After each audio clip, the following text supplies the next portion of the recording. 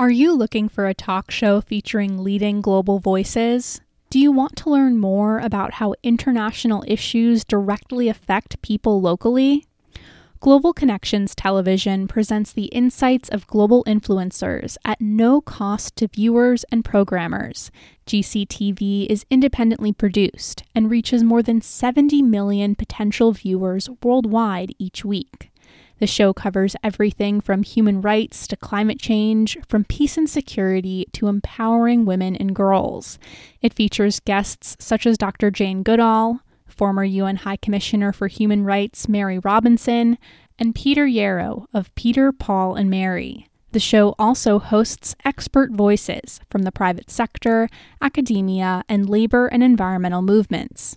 GCTV is available to public television media outlets, universities, and service clubs for distribution. To watch the show or find out more, click the link in our episode description. Hi, I'm Casey Candela. And I'm Stephanie Filion. And welcome to Unscripted. Today, we talk with Anna Yevstigneva, the newly arrived Deputy Permanent Representative to the Russian mission, about being a woman in the foreign ministry. And we also talk with Russian foreign policy expert Anton Barbashin.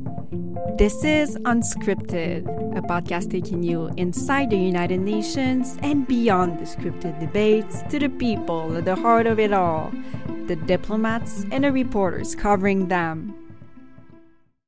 Russia is ready to provide the UN with all the necessary qualified assistance. In particular, we are offering to provide our vaccine free of charge for the voluntary vaccination of the staff of the UN and its offices. Russia's President Vladimir Putin made a surprise announcement at his speech at this year's UN General Assembly, offering to supply the UN staff with Russia's very own new coronavirus vaccine, Sputnik V. We thank very much President Putin for his offer, and it will be studied by our medical services. Everything that we do, and as we've been saying, will be guided by science, and it will be studied by our medical services. And Stefan Dujarric, the spokesperson for the Secretary General, was very diplomatic when asked about whether the UN will take up President Putin's offer. But the General Assembly high-level session was the occasion for Russia and other countries to set the tone for the year to come in foreign policy. And the team responsible for executing Russia's priorities here in New York has a new member, Deputy Ambassador Anna Yevstigneva. It's not her first time in New York. She was posted here between 2011 and 2016, but she came back just a few months ago. According to the Russian mission, she's the first woman deputy ambassador at the UN mission. She's arrived at a crucial time for Russian diplomacy, as Russia is taking over the rotating presidency of the Security Council in October. October is also the time in which the arms embargo on Iran is expiring, so that's something to watch for on the 18th. Russia has also been pushing for the Security Council to meet again, in person in the Council chamber, after meeting almost virtually since the pandemic began. Vasily Nebenzia, Russia's permanent representative, announced in his press briefing that the Council will reconvene on the Horseshoe Table starting October 8th. But that doesn't mean the Council is back to meeting in person full-time. Some events, especially open debates, which tend to attract a larger crowd, will be virtual.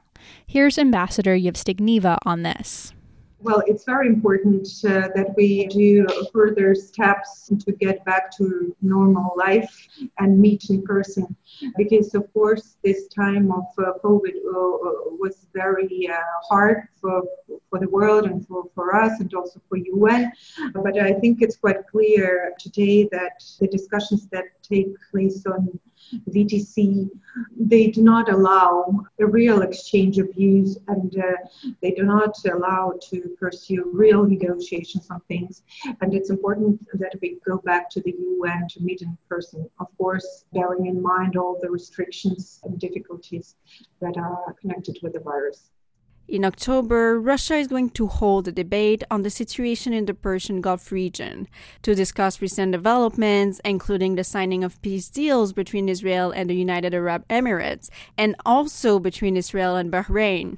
Russia says it does not have a specific outcome in mind for this meeting, but it wants the Council to listen to different points of view to alleviate the situation and hopefully de-escalate tensions in the region. The monthly meeting on Syria and chemical weapons is also one to watch for.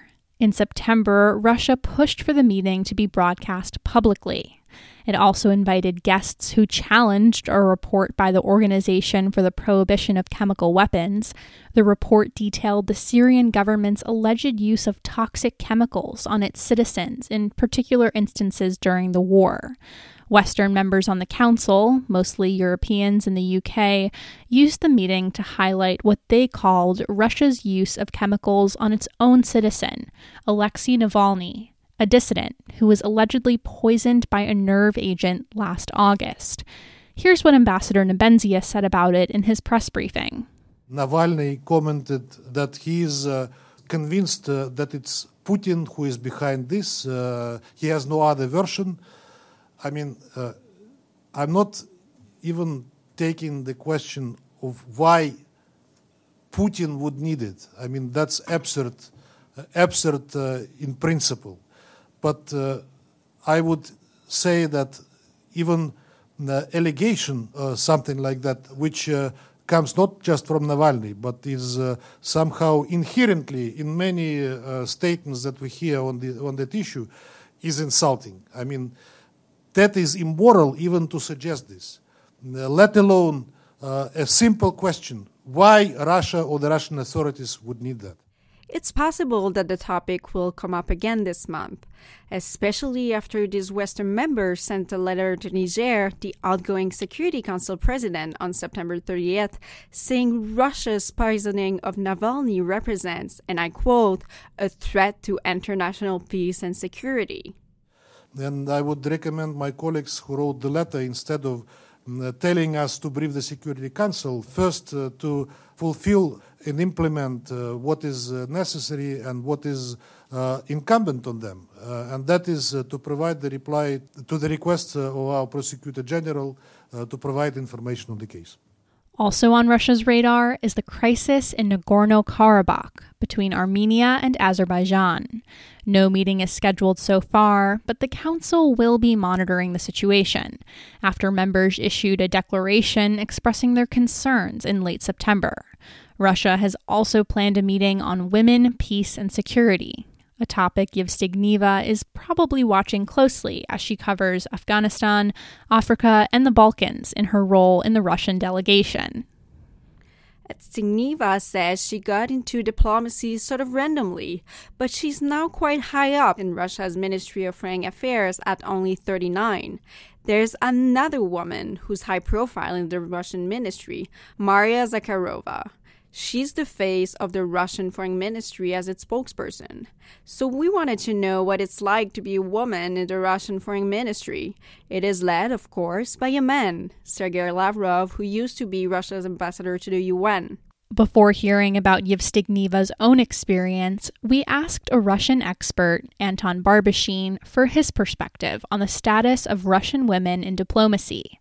Barbashin is the editorial director of Riddle, a Russian think tank, and is a fellow at the Atlantic Council. He's based in Moscow.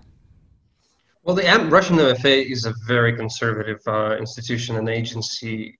It has been trying to reform to a certain degree. It has been trying to modernize itself and have more women present. But if I'm not mistaken, I think today we're looking at about 15 to 16% women working with the MFA.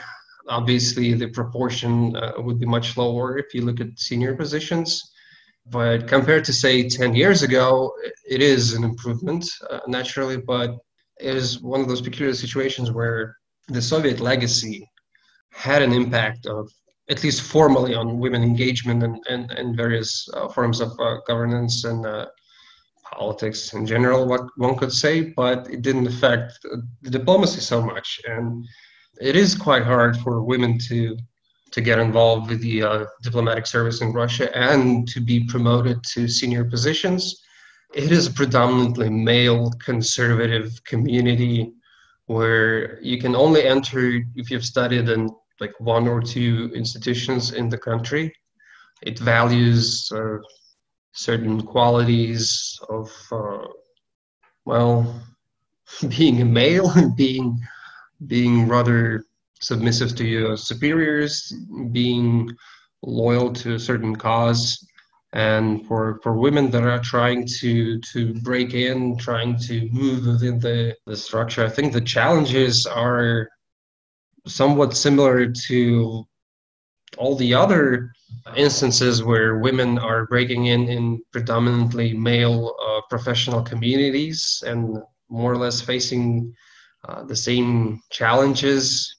But here, of course, we are talking about a very closed community where you cannot actually speak of any situation of discomfort, any situation of abuse of any sorts publicly, because that's not what diplomats do. So think of an average situation of women trying to work within predominantly male conservative community and then multiplied by 5. That's probably what it's like to be a woman in Russia's foreign ministry today. But that's not what Anna Zdegneva says she has experienced at all. She sees her role as being a diplomat, not being a woman diplomat. I don't feel any difference because I was brought in a family and professional community where people judge by merit. Of course, I have a lot of women colleagues in the Ministry of Foreign Affairs and also here in the mission. And we are colleagues and friends, and we like to spend time together and chat on different things. But when it comes to work, I don't care whom to ask, a man or a woman. The answer matters, and the action, their professionalism. The Security Council's agenda is constantly filled with African issues, so she has a lot on her plate returning to New York. 1 year ago, Russia held its first ever Russia-Africa Summit in Sochi. The summit was very focused on weapon trade deals, but also on cooperation. It was Russia's way of ingratiating itself in the continent and competing with China and France, and to some extent the US, as an influence. 1 year later, we asked Yevstygnieva, what's happening with the deals that were signed at that summit?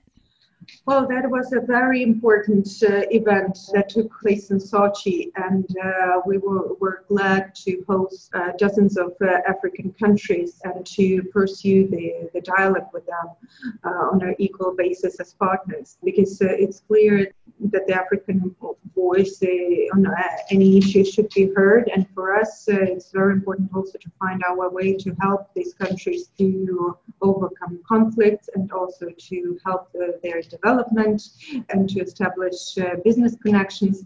So as far as I know, there were many important agreements signed that are not only in generic and the political sense, but also very pragmatic and business-like agreements. It's definitely will become a regular kind of event.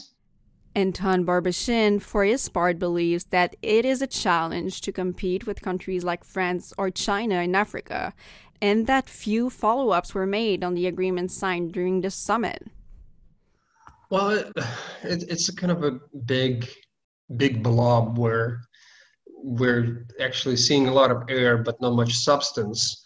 Russia has announced its sort of return to Africa after the Soviet Union and all that, but there are sporadic efforts all throughout the continent with various sort of investments and various support from the official Kremlin, because some of the operations, some of the involvement in Africa is being conducted via sort of semi-official, semi-state institutions and entities that could be dropped at any particular point.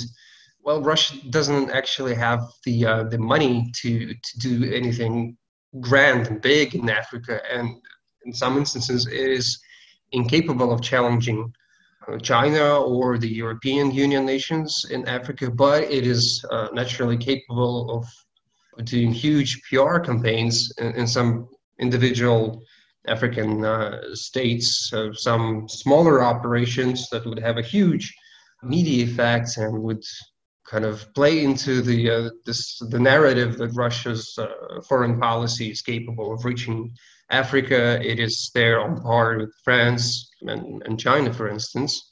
But Yevstigneva said there will be a follow-up, scheduled for 2022, but the location is unknown. But before that happens, Russia and the Council have been paying extra attention to one African country, Mali.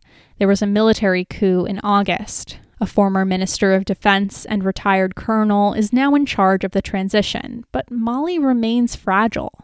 On October 8th, the Council will have a meeting on MINUSMA, the UN's peacekeeping mission in Mali, and we'll hear the latest on the new government. On the streets of Mali, there have been protesters asking for more Russian intervention. While the influence Russia has on Mali is the source of much debate among experts, it is small. But here's what the ambassador says about its involvement in the West African country, but also her hope for the future of Mali. Yes, I also saw this media coverage, but I think it's more related to the reputation and authority of Russia in the world, and also the fact that it's considered an honest and respectful partner for many countries in the world, and including in Africa. And Russia plays a role in Mali bilaterally and also as a permanent member of the Security Council. And so we will do our best to help to stabilize the country as soon as possible. It's important, especially after what happened in August 18 in Mali. So we hope that there will be a swift restoration of civilian authority. And there are certain steps made in this direction. And the new authorities in Mali will also fulfill their obligations regarding the Alger peace agreement of 2015, because this political turbulence can exacerbate challenges and problems that Mali faces from before, related to terrorism and related to problems with armed groups. So we have to prevent it, and we will use our bilateral relations with the country and our role in the Security Council to make it happen. But we also respect the position of African countries and Mali, and there was a very constructive role of African continent and ECOWAS. So we trust the wise leaders of African countries that know the situation there better, so that the leading role goes to them. That's it for our show. Thank you to Anton Barbashin of Riddle and Ambassador Anna Yevstigneva for their time.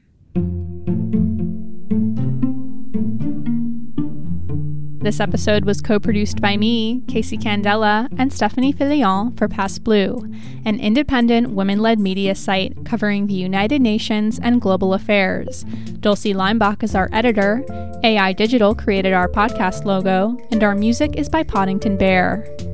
A lot happens at the UN beyond what we report in each episode of Unscripted, and Pass Blue is covering the important news, from women's rights to human rights to the Trump effect on the UN. For day-to-day coverage, follow us on Twitter, Facebook, and Instagram. And to subscribe to our newsletter, go to passblue.com. Pass Blue's in-depth and exclusive stories and this podcast are possible with the support of the Carnegie Corporation of New York, the New School, and listeners like you. To show your support, visit Pass Blue's website and click Donate. Unscripted is available wherever you find podcasts. If you like today's show, please rate us on iTunes and share with all your friends.